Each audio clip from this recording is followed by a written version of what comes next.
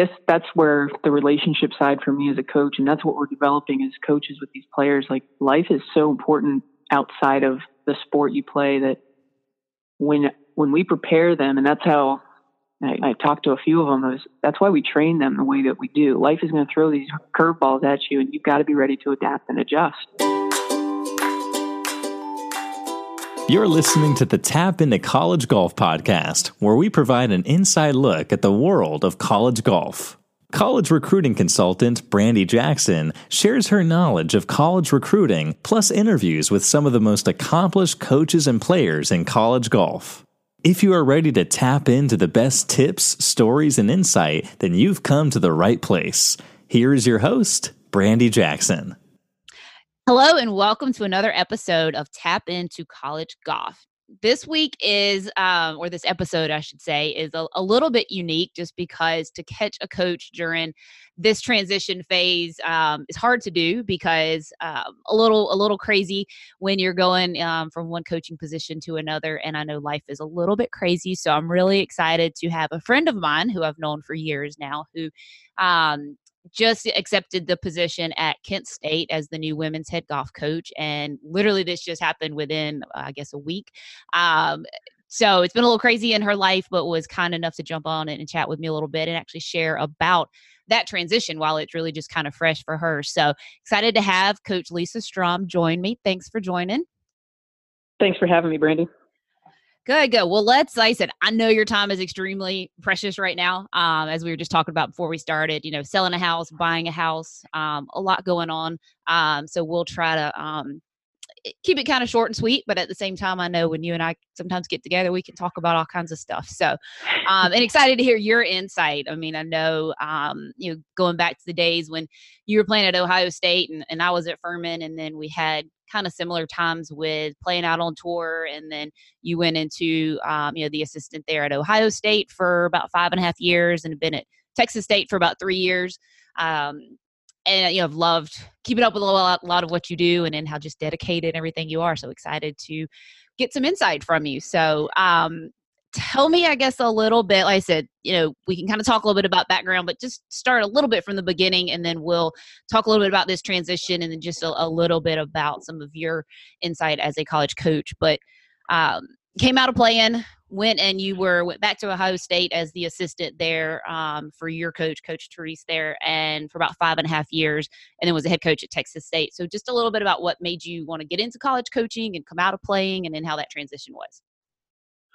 Yeah, I think like you and I both had aspirations of playing on tour and probably retiring after a great career and winning multiple times and a major championship, and that was our dream. But, life's kind of funny, and timing, I think, is so important in life. And it ended up that a former teammate of mine, and she was a current assistant at Ohio State, was getting out of coaching. She had gotten married and was going to be starting a family, and her husband was coaching at the time as well. So just, they were transitioning into a different way of doing things. And she had reached out to me saying, hey, I think you'd be really a great option if Teresa's looking to hire a new assistant. So I thought, well, I'm still playing golf and I don't really know if that's for me, but I'll look into it. So, Teresa and I had some great conversation. I actually saw the team out in California that February, and this was back in 2011. And the LPGA Tour at that time was not at its peak as far as opportunities, and players at that level where I was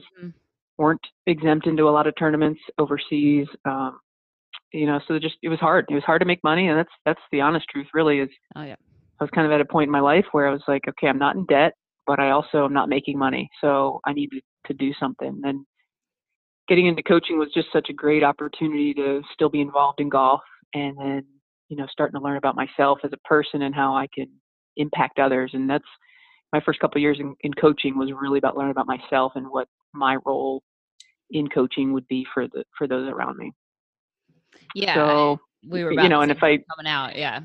Yeah. And so if I, even kind of going through that transition of diving into myself, I know, in golf, we're so selfish with our time. And I started realizing that 18 to 22-year-olds are who we're around all the time as coaches. And they're very impressionable. It's their first time away from mom and dad. It's a lot of time, they're doing things on their own for the first time. They're figuring out laundry. They're figuring out their study schedule. They're figuring out how to get up for workouts at 6 a.m. and setting their own alarms. And I thought to myself, well, this is a lot more than just making them better at golf. I didn't really realize it. And so then went on a pretty big journey of just reading a ton and journaling. And, when I really noticed I was making an impact was when we'd be traveling and one of our players at Ohio State would say, hey, Coach, what are you reading now? Hey, what are you reading this week? I was like, wow, they really do take in what you're doing. And they really do absorb a lot of what you do as far as your actions. So, things were great. And we were rolling along here. We'd won 3 Big Ten championships in a row at Ohio State. And we were just cruising. And I thought, what's next? Do I stay? Do I go? And, that was a pretty big decision. My dad had passed away in April of 2016. So it was a big amount of change going on in my life when that job opportunity came up. And I thought, maybe it's a fresh start for everything. It's my first head coaching opportunity. It was down in Texas, great community just south of Austin, down in San Marcos. And Texas State, I'll be always forever grateful for taking a chance on me to be a first-time head coach for their program and learning what I wanted to do and spread my wings and make my own mark on a program. Yeah, that I'm sure that transition from assistant, into being head coach and getting to do your own thing. And I know you had a lot to do, a lot of responsibilities there at Ohio State when you were the assistant, but to really have it. And just like you said, you don't. I mean, when we're playing, it is, even though you're not necessarily a selfish person, when you're playing especially as a professional, it's extremely, a selfish kind of mentality and everything out there. And you forget that, everything doesn't just revolve around you and your golf game. And then these girls all of a sudden, start looking to what you're doing and you realize that it's not about you anymore. And it's, so much more about that. And it just totally changes your perspective on life and, golf in general. I think that if you were anything like me, definitely were not expecting when you kind of took that different position there on the other side of things. Yeah. And I think, for me, I love helping people. I've always loved doing that. I actually had aspirations of being a pediatrician when I was really young and in high school even. And I've always loved being around kids. So I put people in front of myself a lot. And that might be what held me back as a professional golfer. I'd be on the driving range and someone would say, hey, can you look at this? Or, hey, can you help me with my putting? Or, there's a new coach down at Louisville who, if she listens to this podcast, she knows who she is. But I would, in professional golf, be helping other players. And I'm like, wait a second, what am I doing? And so I think sometimes I was almost so open to helping others that I was holding myself back sometimes in professional golf that it's not my nature. I had to kind of learn that may be what held me back. And sometimes you don't realize it even when it's going on.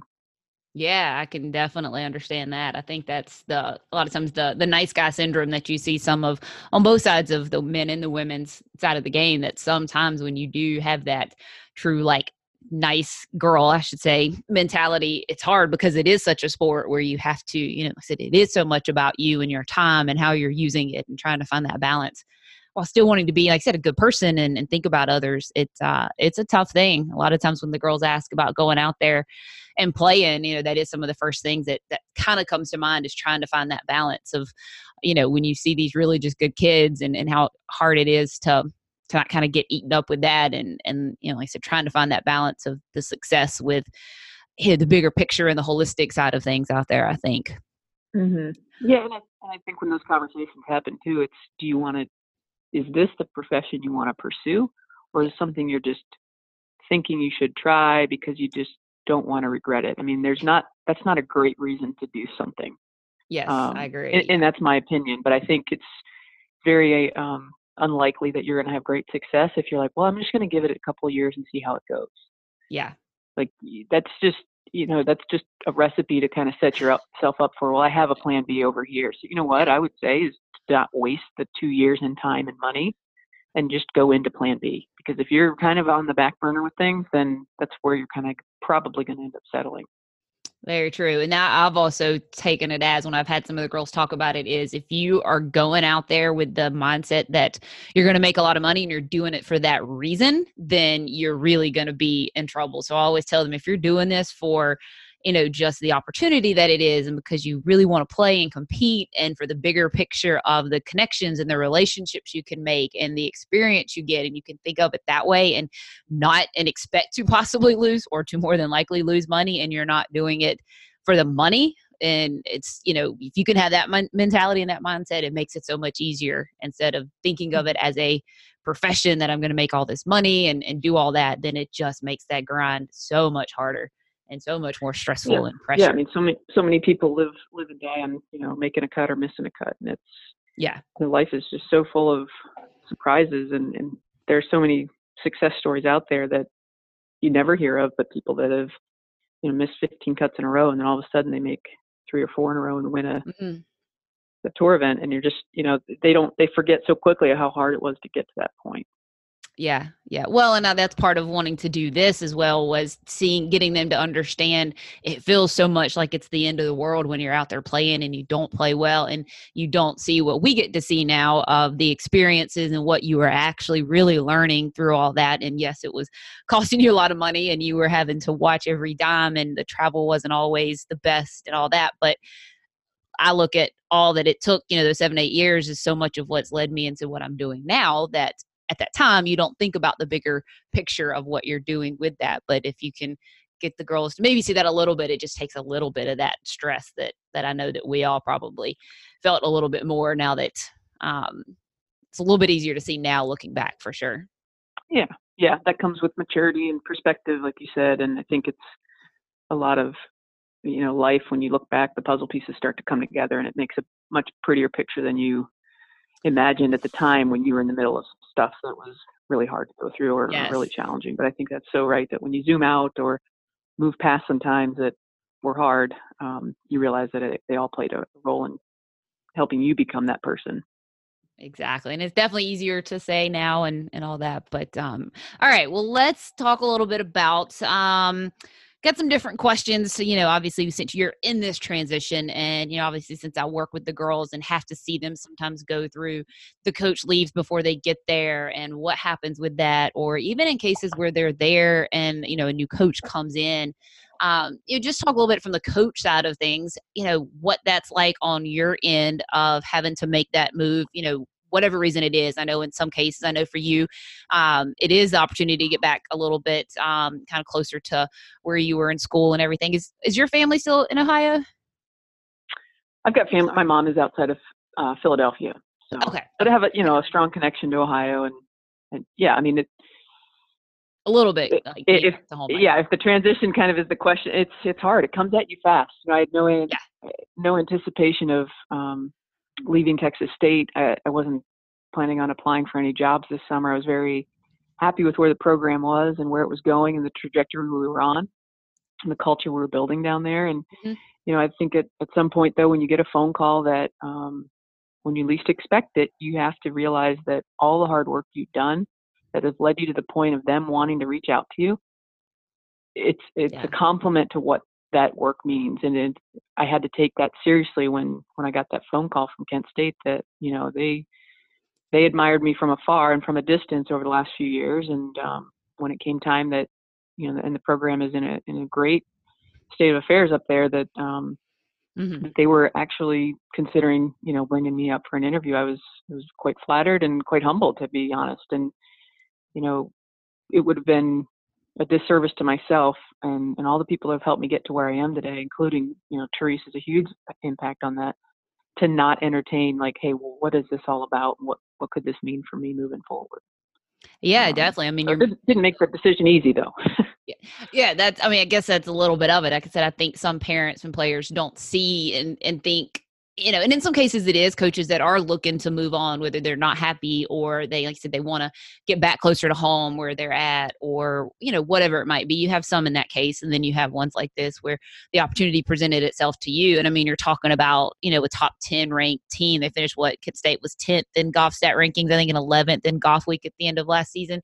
You're talking about a really, really strong golf program that, like you said, extremely flattering. And I know I was excited when I saw that and that you got the position. And because, like I said, it's such a strong program, and it's an opportunity that, maybe you got there and it didn't feel right, but you had to give yourself that chance. And And just trying to, like I said, I think sometimes get those players and parents to understand. I know sometimes it's hard, and then they don't, especially at that age, don't understand, you leaving, the team you have and all that.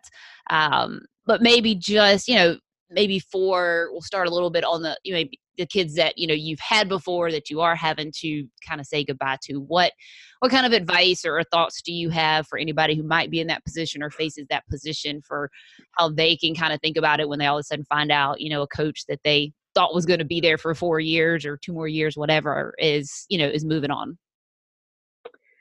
Yeah, and to just kind of backtrack, there was a possibility that Therese wasn't going to be my coach when I came in here my freshman year in the fall of 1995, and she made the phone call, and she'd said that there was a school where she was going to be going, and so I kind of had that phone call before to myself. It ended up that a lot of the parents rallied behind it, and back in the day, the phone calls and all that to the athletic director, they were able to get her to stay and give her what she needed to Nice. be successful here. The couple things that she wanted was, like a computer and an assistant coach at the time. It was like, oh, okay. Yeah. We kind of laugh at that now, but it's that was the truth of how much it meant to us. And so, fast forwarding to accepting that job and then having to make that phone call to, the girls that not only were returning, but the new kids that were going to be joining our team, one transfer and a couple of freshmen coming in that bought into what we were trying to build there. And, we had a lot of kids that just, they believed in the coaching staff and what we were doing. So yeah, those phone calls, I mean, you just have to be as transparent as you can. It's not them. It's not not turning your back on them. And like I told each of them, there's certain NCAA rules that, I can't converse with you guys at this point, but I want to make sure you hear it from me first. That's a big thing for me. And I also want you to know I love you and care about you. And I, moving forward, and once you graduate, like I'm going to be a huge cheerleader for whatever you do in life. And this is not a goodbye, have a great life, I'll see you later on. It's, hey, let's keep in touch. If I'm traveling around the world, I still want to be around you and see your family and do all that. So, I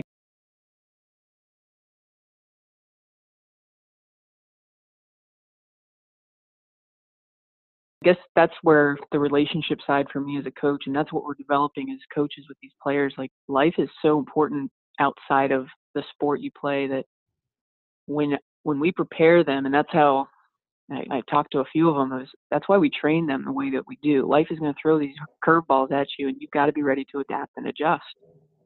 Just like I had to get this curveball thrown at me even to have the job opportunity that I did. And hopefully what we've done is given them the tools that they need to survive and thrive in the next environment that they're going to be in, whether that, or whatever that looks like moving forward for them, is that I've done them a great service of training them and being prepared for that opportunity too. Yeah. That, like I said, it's easy. I know it's hard sometimes for some of the girls to understand that and see that, because I'm sure some probably, feel abandoned, or, it's just the article I just wrote this yesterday, or whatever, about, not taking things personally and that kind of stuff. I know when you're that age, it's, like I said, you're very impressionable, and the emotions can take over a little bit, but, you hope that they, well, and at the end of the day, it does stink. Like, yeah, to not be fluffy into rainbows and unicorns and all that stuff. Like, it stinks. It stinks to make the phone call. I was sick to my stomach. Like, I could be real here. And I was sick to my stomach each call I had to make, because I was like, I asked each of them, don't group message your teammates. I want to be the one that calls each person. And I will send a group message once everybody knows that, that you guys can kind of converse. But I just, it does. It just puts that sick feeling in your stomach. But each one of them, and this is where I commend them, because I think that's where the maturity comes in and how we've treated them within our program there. Each one of them was shocked. And then each one went into, wow, coach, what a great opportunity. So proud of you. And I'm so excited for you and get to take over a program like that at Kent State. And then they were concerned about, hey, well, what happens for us next? So each one of them, it kind of was those three parts of the conversation. And, I know at the end of the day, they're going to get taken care of. They're going to thrive in the next environment that they're in because of the impression and the impact I've made on them. And that's what I'm most proud of. Yeah, I'm sure that probably makes you feel better. And I think it does. It says a lot, I think, about about you as a coach and why Kent State wanted you is like you said, you know, the girls' first thing was kind of think about you and commend you and, you know, be excited for you. And then it was a little bit of like, now what happens with us? But I think that says a lot about, I know you didn't get to recruit all those girls, I guess, but. Yeah. Well, actually that was our team then. Every kid. Okay. At that point. Okay. Yep. So Yeah. we've just kind of crossed that road. But, you know, Okay.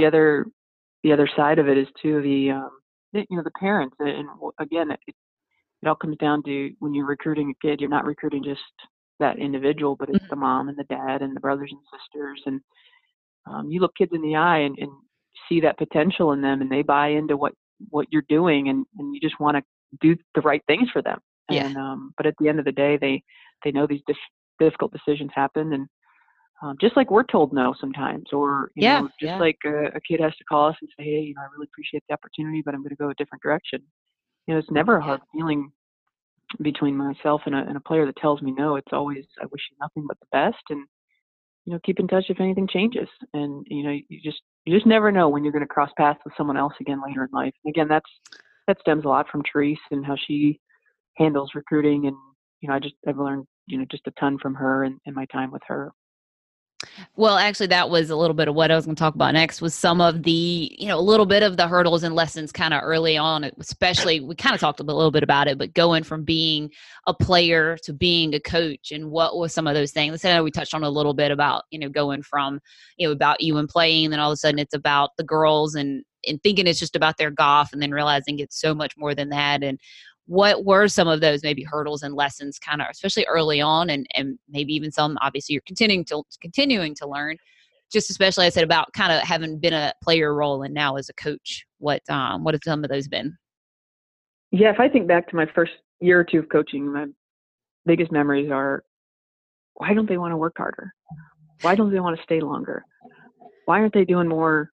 You know, why aren't they playing more? Why aren't they practicing with each other more? Why aren't they hopping in the car on a Saturday and going playing somewhere else more?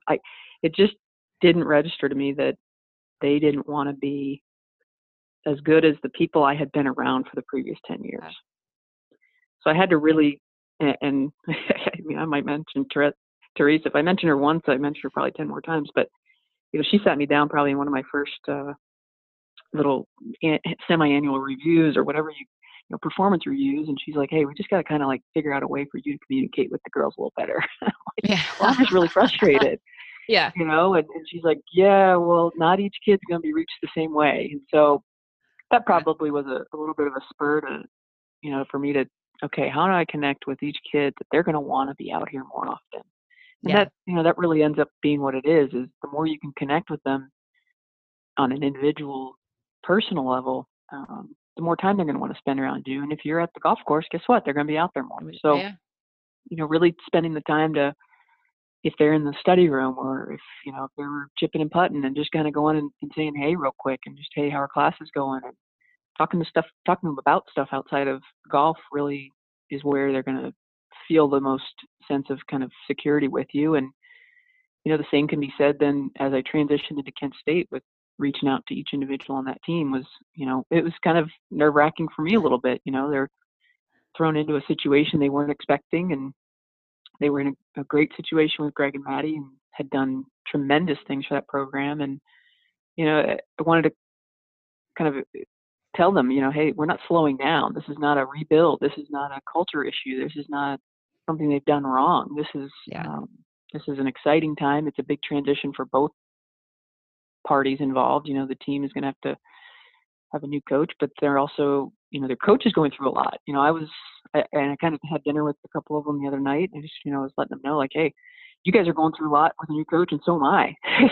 Yeah. Having to buy and sell houses and do all this stuff that, you know, moving across the country. And, you know, it's a big transition, new people. I don't know anybody in Kent, Ohio, except coaches that I've met and the staff that I've met. And, but they, you know, that's the side of things that a lot of student athletes maybe don't see or realize it happens. So, you know, in transitioning though, I think your original question, going back to that, transitioning into coaching from playing, a big part of it is just realizing that they're at the level where 18 to 22-year-olds are, not where 30 to 40-year-olds are.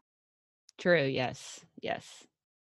Yeah. I So, see myself battle that a little bit with, the trying to consult these players and expecting them, and we talk about this. I talk about it with a lot of coaches that you are trying to see those players with a lot of maturity and ownership, and some that have it really do stand out. And a lot of times it's hard to not expect everybody to have that. And I catch myself sometimes having a couple, players that I work with that, ask me questions and get things done before I even have to ask them. And then I have others that if I didn't get in touch with them and ask them what they're doing, I would never hear from them. And remembering that, they are young, and, while it's great and it's easy when you have those ones that are maybe years ahead of where the other ones are and have all that, you do have to kind of remember that they are, for me, I've got the 14, 15, 16, 17-year-olds, and they're not really expected. I guess there's such high expectations now for them to remember that there's a lot that if I don't tell them to do stuff, or if I don't ask them, have you called coaches? Have you done this? I just had a player tell me she verbally committed today, and I was like, why didn't you tell me this so that we could talk about this, and sometimes I forget that I constantly have to remind them and say those things, and not just expect them to be, that self-disciplined. And it's still our role to help them become that way. And it's sometimes it's hard to, like I said, you sometimes expect them to be where you are, and forget that. For me, I know I was probably not even close to where half of my girls are at that age. I was so immature and everything. So trying to remember that, I know for me has been a big learning curve. So I can imagine, as much as you get to do a little more hands-on, really, yeah. having to remind yourself that they are, even if you might not have been in that same, even though you might have been that hard worker as a college player, that not all of them are going to be, I guess. Well, and yeah, I've asked Therese this, in the middle of learning all of this stuff, and then, still constantly trying to get a little bit better every day at it. Coach, am I forgetting? Like, was I a mess sometimes? Like, did I not work as hard? Because I think we kind of have that memory that, of course I did. And of course it Yeah. was, uphill both ways to walk to class. And, she's See, like, I'm the we all opposite have our though. moments. Yeah. Yeah.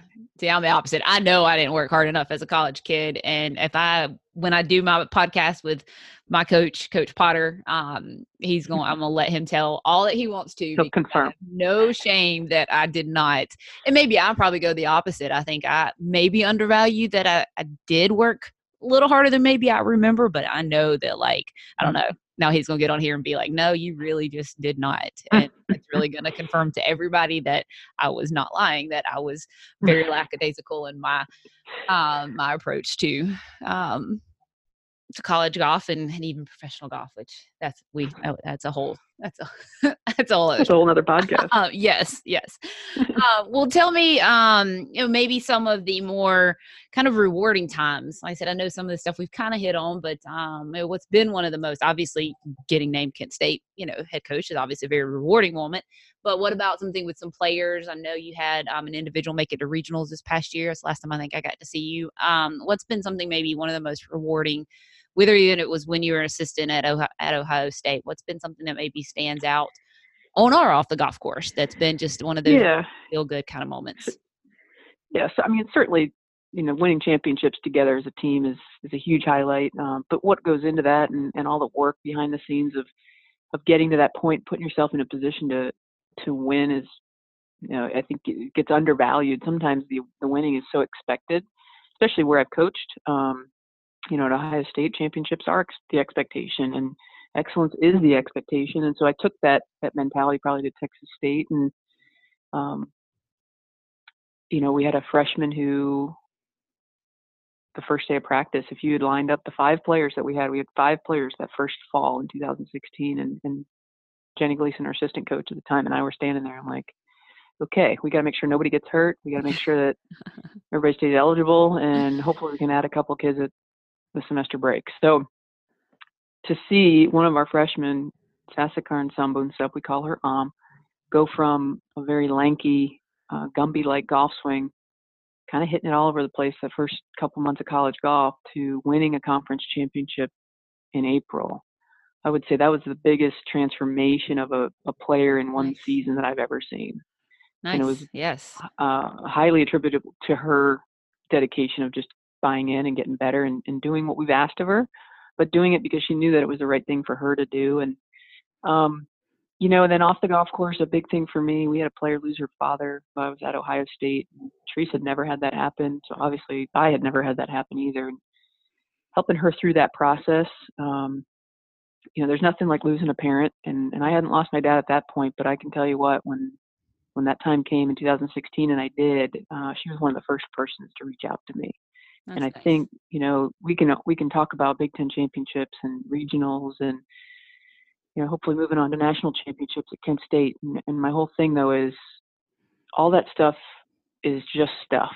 And when it's all said and done, we're still people, and coaches are still people, and we still have hearts and feelings. And when you have a player that reaches out to you and has been through losing a father like that, that's when you know you've made a difference in someone's life. And there's a girl at Texas State as well, same thing. She's lost her dad before she got to college, and so she and I connected on a different level. And that's what you need to do is, I think, as a society and people, there's so much more in common between us than there is different. And if you really stop and just listen to people talk and let them be heard, you get a lot further, and you get people just run through a brick wall for you. And that's probably just been the most rewarding part, is that I know I can pick up the phone and reach out to any former player I've had and have a really good conversation about how their life is going.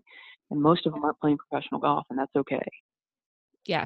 Yeah, that's awesome. And it says a lot, like I said, about you as a coach, and I think just about the bigger picture of college golf, and in trying to, we talk about, finding the right fit, and that's all easier said than done. But when you can find that connection with a coach, and from a coach to a player perspective, that sometimes you can't always pinpoint exactly what it was or what you had in common, but you can just tell there's a little bit of that bond there. And, that goes such a long way, and a lot of times a lot farther than just their golf game. Obviously, you've got bosses and a salary and that kind of stuff that, you've got to produce results at the same time. But sometimes those connections that you make, are so much more valuable and meaningful. And then they can, a lot of times when you have that connection, can turn into better golf too, which is, the icing on the cake. Yeah. Yeah. And it's funny because life does kind of go full circle. Roughly 6.5 years ago. So I was about 1.5 years into coaching. I interviewed at Kent State. A lot of people don't even know that. And Greg got the job.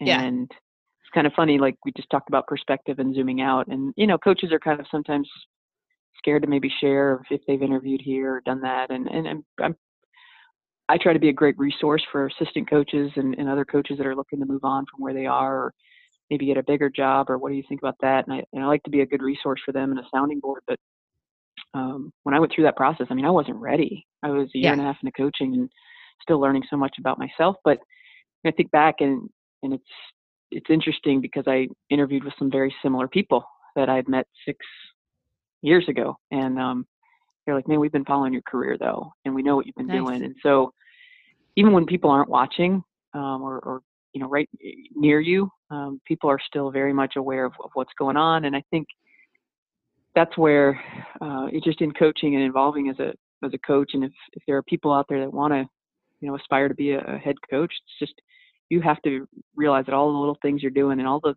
details you're diving into do make a difference later on. It might not be in a year or 2 or 3, but it'll put you in a place where you can be successful later on. Yes, most definitely. Well, I had a little story to go about that, but I know we only have so much time, so I'll save that for a later date. One thing that I did, and I wrote this note down only because I had a parent send me a message that they wanted to hear a little bit about this, and this is a really good timing of you coming from being at Texas State and going back to Ohio, is kind of just, we're going to switch modes a little bit, but a little bit, again, with some of the juniors and parents who might be listening, now that you're going to be back in a little bit colder temps and having to deal with that weather, how difficult is that to manage, especially if you've got a kid coming from warmer climates that are, just so adamant against going to colder states. And obviously there's different, relativity there as to just exactly what's going to be cold and size of facilities and all that. But I know that's going to be a little bit of a transition, for you. But you were at Ohio State before. What a little bit of insight and advice for, like I said, I know we're totally switching modes here. But what's some insight with that for some of those who, may really disregard some of those places because they don't want to go because it's cold and everybody wants to go where it's warm? What's been your perspective on kind of seeing both ends of the spectrum with that? Well, I mean, it's 93 and sunny in Ohio right now. Well, So. yes, sure. Yes. A little different right now. Yes. Yes. I'll come back to you in about 6 months and let's see how you feel about that. Yeah. I think at the end of the day, it comes down to finding the right fit in a lot of different ways. And I would encourage every, prospective student athlete and their parents to do their homework of, hey, is it a good fit for me academically? Is it a good fit for me geographically? And then you start to kind of really, shorten your list, because, if you don't want to be in Ohio in January, I mean, you can probably cross it off your list. But yeah, if there's a lot of things that fit, if it's a golf program that you want to be in and it's, academically you're going to be successful because it's got the major, maybe a very specific major you want to have, then maybe there's some trade-off of like, well, hey, I know we're going to travel a lot. We travel down to Florida, we'll travel out to California. There's not really very much time that you're spending in these cold winter days up here that you're missing practice, though. And we have a great indoor facility. Most northern schools do these days. And I think, at the end of the day, if I could, let me tell you, and I will say that, and I've told this to many kids, if I can get to the LPGA Tour with as bad as I was at golf as a junior golfer, not heavily recruited, but Therese saw something in me. If I can develop my skills in a northern school, anybody else can.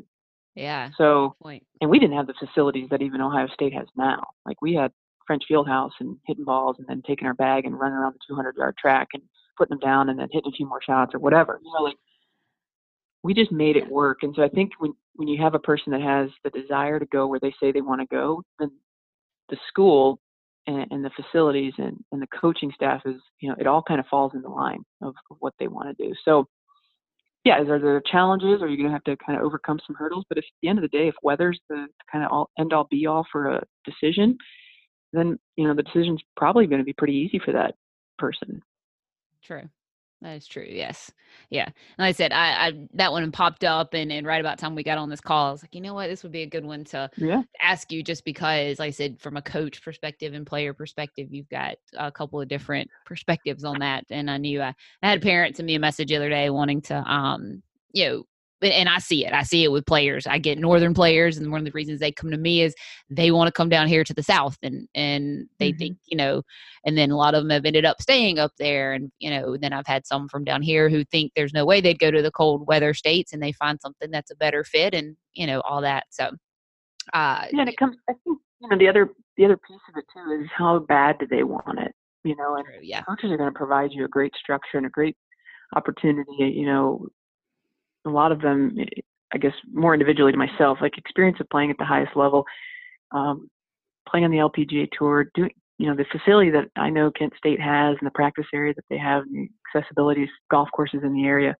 But like at the end of the day, it's, if the kid wants it bad enough, coaches are going to put you in the environment to succeed and be ready for that next step, regardless of weather. I mean, there's no day that you're going to miss of practice. Like, there's always going to be stuff you can do. True. Yes. And you look at some places like where, I'm here in South Carolina and everybody thinks that's the South. I want to go there. But because we don't have extreme temperatures here during the winter, we don't have all these great indoor facilities. So in a way, sometimes players in and around kind of the Carolinas, when it's one of those brutal winters, you don't have indoor facilities to really go to. So I've tried to kind of get some players to understand that, when you go places that's not truly, year round warm weather, you just kind of have to deal with it. And as opposed to some places where they do have facilities that help accommodate for that on a more, day in and day out basis, here it's just either you kind of suck it up and go hit in the freezing cold, or the golf courses are shut down and you don't have an option a lot of times. I don't know if you remember, do you remember Angie Rizzo? Oh yeah. So she and I were talking about warm weather, cold weather one time. This is a while ago. And she's from Minnesota. I grew up in North and South Dakota quite a bit, whatever. And the discussion kind of was like, well, the winters are brutal. I'm like, yeah, but Arizona, in Scottsdale, Arizona, whatever, when she was moving there to play and practice and stuff, I'm like, so you're either having a huge heating bill in the wintertime or a huge air conditioning bill in the summertime. There's extreme temperatures everywhere. Yeah. Deep South Texas, it's hot in September, October. We had to have practice at 7 a.m. because it was so hot during the daytime that we, just try to beat the heat. So, I mean, Yeah.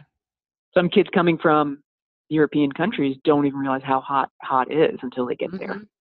It's true. Yes. Yeah. And then you get humidity that I've had some when I first started doing this, I had a kid from Ireland that was over here and had no idea what playing in humidity. I mean, literally struggled with just mentally staying with it because it was like, what is this? Like this, just had no idea.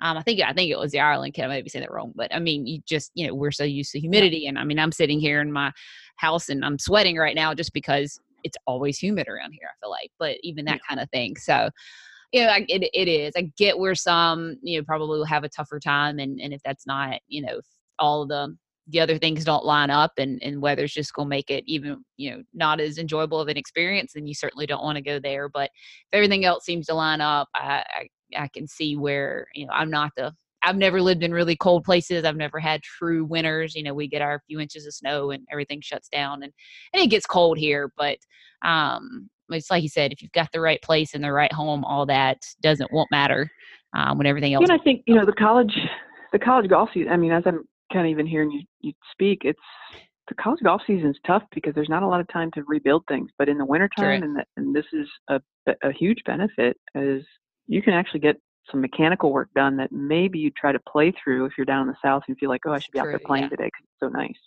And so there's a benefit of just kind of shutting things down a little bit, of not worrying about ball flight. Maybe you can't open the garage door to hit balls out into the driving range that day, but at least, I'm going to get some technical work done so that, in about 6 weeks' time, you may have progressed a lot further than what you would have been doing just being outside.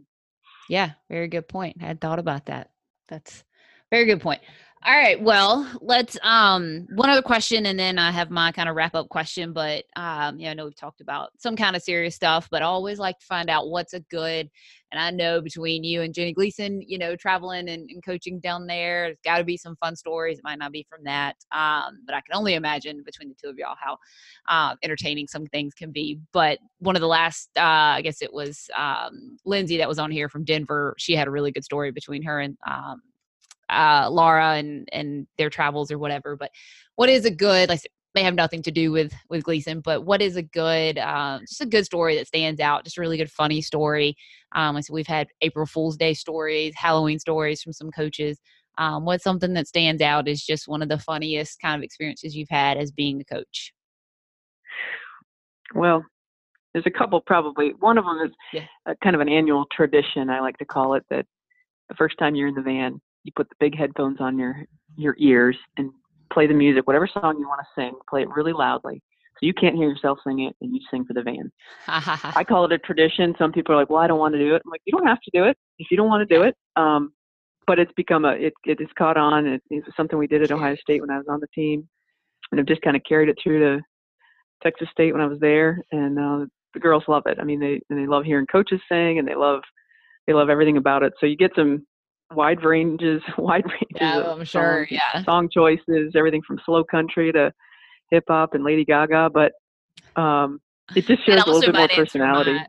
That might answer my most difficult part of coaching question. That might be one of your answers for that too, is to having to listen to that might be one of the most difficult and coaching might fit that too. Yeah.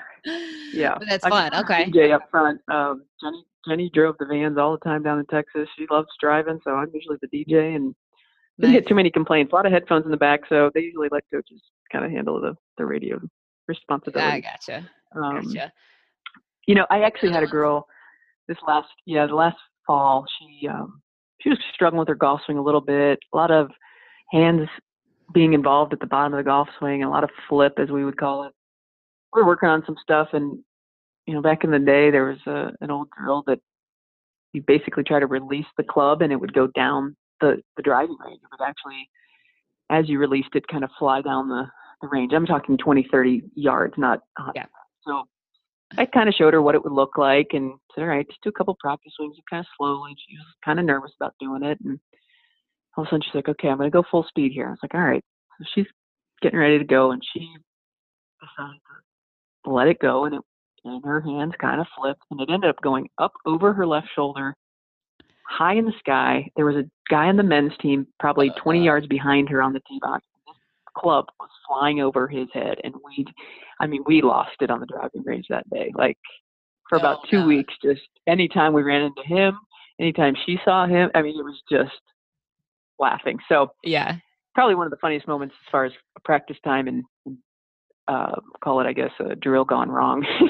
I was about to say, you got a couple of these that could have turned into the most difficult moments that you've had. If they had gone a little bit differently, that might be another one where you took out a player. Well, it was actually captured on video, so that was probably even the funniest part of it all. Yeah. Because they saw her do it once, and then they were like, okay, I want a video this time. And then that's when it went. And then that happened. Flying, like a helicopter, Yeah. That's funny. Yes. However, I've heard recent stories at Topgolf. I think that happened. I don't know if it was here in Greenville. I think it might have been when the one here in Greenville just opened that actually happened, and it crashed hit somebody or did something. So I'm sure lucky that, hopefully they signed a waiver. Lucky nobody got hurt. Yes, I was about to say, you might wish you didn't have that on video after the fact. Lucky nobody got hurt, but that I can see that being. I do have one more coaching story, and I tell this a lot. I was coming back from the U.S. Girls Junior with Therese, so I call her Coach. I've always called her Coach. Yeah. Coach and I are in San Francisco. We've got to get to Columbus, Ohio, to get on a private plane with one of our boosters as we were getting ready to build our indoor facility. We were going to go around and see a couple of other facilities on the next day on a little day trip. So we get into the hotel or into the airport. I think the girls were playing. Girls Junior was at Lake Merced that year when probably like Lydia Ko won or something. So get up in the air, airplane's going, and we're about an hour into our flight. And an hour into our flight, the pilot decides to say, we got to turn this plane around. Mm-hmm. We turn this plane around and land back in San Francisco. And now we're stuck in San Francisco trying to figure out how we're going to get to Columbus. So they were like, well, we can get you to Chicago. So they rebook us. We end up taking off. We get to Chicago at about, 1 a.m. And there are no hotels available at all. So they decide, we're going to get you on a bus and we're going to get you to South Bend, Indiana. Oh, goodness. So the booster from Ohio State was going to get his plane to South Bend. We're going to go to Notre Dame's facility. We were going to get on a bus from Chicago O'Hare Airport and meet them. It was the longest night of travel. We ended up sleeping on cots. They gave us vouchers for Dunkin' Donuts. Next morning, Therese is on a cot next to me. I'm no more than 2 feet from her face. And I look over her. She's waking up. This guy's yelling, time to get up, people. It's time to get up. And we're in an airport. The lights start turning on. I look at her and I'm like, where are we right now? And she's like, I don't know. You want to go get Dunkin' Donuts? I'm like, yeah. Dunkin' Donuts.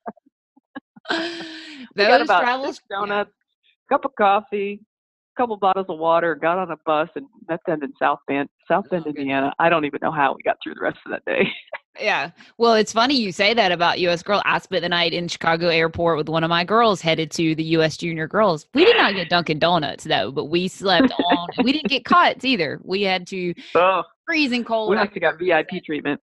You must have, yeah, because we did not. Our flights kept getting canceled, and we were trying to get to St. Louis, I think, and we got Chicago, and the flights kept getting canceled, and I started looking, and I realized we could take the train from out of Chicago down to St. Louis, but same thing.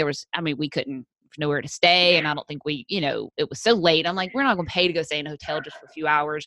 We'll sleep here, and same thing, sleeping in the airport. But like I said, I don't remember Dunkin' Donuts or cots. All I remember is curled up on the seats, trying to lay out on some of the seats that didn't have armrest, and then going subway into Chicago to catch the train to go down to St. Louis so she could play 9 holes of her practice round that afternoon, because we were almost like 24 hours late getting there. Planes, trains, and automobiles. People don't realize, the joys of travel. And even the other day, I was listening to your podcast actually with Lindsay. I had arrived up in Cleveland, and I'm there to go to new employee orientation and kind of start looking for houses and stuff. And bags took forever to come out. I finally got to the rental car company. They were about ready to close. Thank goodness they stayed open. Got in my car and had about an hour drive down to Kent and got to the hotel at like 2 a.m. And thank goodness I had about an hour of a podcast to listen to. Yeah. It kept me going. Yeah. That's the thing. All the way back to our playing days. Definitely, a lot of people don't understand how much that travel. I mean, it's one thing when you're going on vacation and it stinks when travel kind of goes wrong, but when you're doing it, just week in and week out and stuff happens and it's your livelihood, it's hard to just be okay with it and not get, frustrated with it. And when your clubs don't show up or you're driving in the middle of the night and all those things, definitely teaches you how to just learn to deal with it and kind of go with it and listen to podcasts while you're driving that can keep you awake and That's right. hopefully entertain like this one's doing for everybody out there who's listening for this one. But with that, I know we've been talking, which I knew if we got on here and started chatting, we would probably talk for a while. But like I said, I know you were super busy and I so appreciate you jumping on.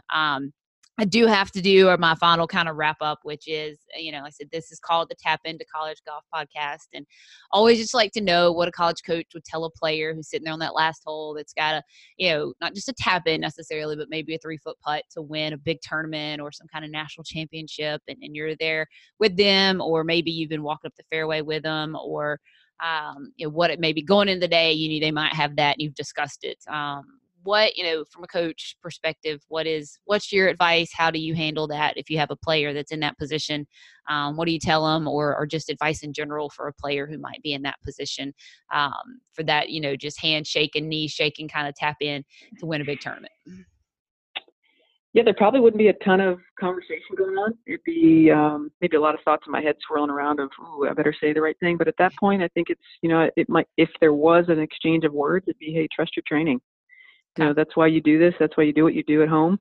So you can trust the process now. So it'd be much more about, trust your training and you do all that dirty work in the dark so you can shine in the light. But I wouldn't even probably verbalize all that. That's to the point where it's, it's so instilled in them and they're ready to go and they put themselves in that position to just thrive in that environment. And that's what we try to do day in and day out. So it'd be probably a more of a quiet moment, but just if I had to say words, it'd be trust your training. I like it. Yeah. Sometimes if you say things, it just adds even more pressure because they may not even be thinking that much about it. So then if you iterate it, then all of a sudden they're like, oh, okay, this really is a big deal. Oh, it might not be. Oh, I do need to make this. Yeah. Okay. Yep. And I think it's a little bit of play. I'm sure I had a couple of coaches have had some different scenarios. I'm sure different players probably you might do something different for a different player. And I think that's a big part of being a good coach is knowing which ones might need to hear something and which ones don't. So I'm sure that's a little bit specific to situations, but I do like that. Sometimes you just keep it quiet because the more you talk about it, the more you kind of acknowledge it, and maybe sometimes that's going to do more harm than good. Yeah, and I think when players are at their best, when you're at your highest level of golf, if you really look back and thought about my best round of golf, things were usually slower, things were quieter, and time just seemed to move at its own pace. It was not a rush. So, if ever you get kind of in the moment where it's not, or there's a lot of chatter, then kind of like, okay, let's take a deep breath. Let's slow things down. Let's walk a little slower. You look at Brooks Koepka, things like that, that people are seeing from the outside. Who knows how much chatter? I mean, a lot of people think they know what he's thinking, but really just slowing your own physical movements down typically helps clear out the brain a little bit. That's true. Very true. And I think it's something I've tried to catch myself doing a little when I see a player have a really good first round and you want to, congratulate and be like, great round. Like, the more I started to realize, the more you do that and forget that, hey, they've got to play again tomorrow. And the more they hear from everybody about great round, like you want to say it, but at the same time, you kind of want to be like, I don't want to just add more and more to their head. Let them finish, let them not think that it's that big of a deal. That's great. But I kind of catch myself balancing that a little bit as well. Just, if they reach out to me and tell me it's great, but sometimes I'll see it and I'm like, all right, I hope they're not going to be mad that I didn't tell them good round. But I can remember as a player, the more you hear that, the more people are watching and following. It's just all of a sudden it's like, okay, all these other people are watching. And the less that you have that sometimes until you finish, the better it can be. A little bit, like you said, quieter and just a little less thoughts in your head can only help you get through that day. And then you can kind of hear all that, I guess, once the actual tournament is over, not just the first round. Yeah. And this would be a good thing when you get Nick on there to ask him about, but we were in a coaches convention roundtable discussion and talking about some different things that coaches do and, the typical team meeting that you have every night. And they were asking him if he does that. And he made a good point that afternoon. He's like, I don't usually like to have a team meeting all the time because when we have a meeting, I want it to have a purpose. Yeah. And I don't always stand on one hole because I don't want them to think that, oh, this is the hard hole. This is where coach is going to be waiting for us. And so it kind of makes you, evaluate where you're helping players. I typically have been walking with players for the full 18 holes, a lot more than I had. Just helps you get to know them. So, I mean, that'd be a good question to ask Mick, though, when you get on there and have him discuss what he does. Yes. And for those who we've referred to Mick, I know a lot of you probably who followed me or whatever know my coach, who's Mick Potter, is at University of Alabama, who is at Furman. So for those of you who've heard us talk about Mick out there and wondering who Mick is, I know we've thrown around a few names of some coaches' first names, and I know most of the listeners all know him as, Coach Strom or Coach Potter or whatever, but do hope to have him on sometime soon. I need to talk to him because that one will definitely be a very You should do a father-son combo, actually. True. Yes. Get Ryan on there as well. There at Wake Forest. Yeah. I might have to figure out time there together and sit down and make them, because Ryan was in school when I was in school too, so he got to see me as a player. And I don't know though. I might really regret that. People might find out way too much about me. Yeah. I'm pretty open and honest about my past and how I was, but I don't know. That one might get a little. I might get some darts thrown at me. A little too personal. Come on, let's be vulnerable. I know. All right. Well, I have really enjoyed just catching up with you. I know big transition for you, and I really appreciate you jumping on and chatting with me. And I hope all the listeners out there have enjoyed some of the insight. Like I said, just a very unique time to be able to catch a coach who's in transition. And I know you do so much to study and learn and become a better coach and just person and mentor and all that. I enjoy seeing, I know we talk about different books and those kinds of things. And I know you're always doing a lot, which is just awesome. And I've just enjoyed, learning from you as well and just seeing your career and everything. So I really appreciate you jumping on and chatting with me for a little while, and best of luck getting settled in. And I'm so excited to follow what you're going to do with the program there and how that goes. Just super excited for you. And like I said, I hope the listeners out there, enjoyed this insight and got a little perspective on those coach changes and what that takes from the coach's side of things and understanding that a little bit. So thanks again for joining.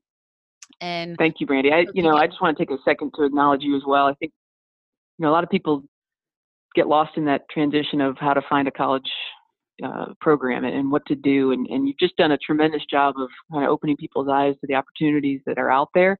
They don't always have to be big time programs. There's a place for everyone to be able to play college golf that has that desire and that ability. And just what you've done for junior golf and how you're impacting those young lives, and they're in a better place having known you.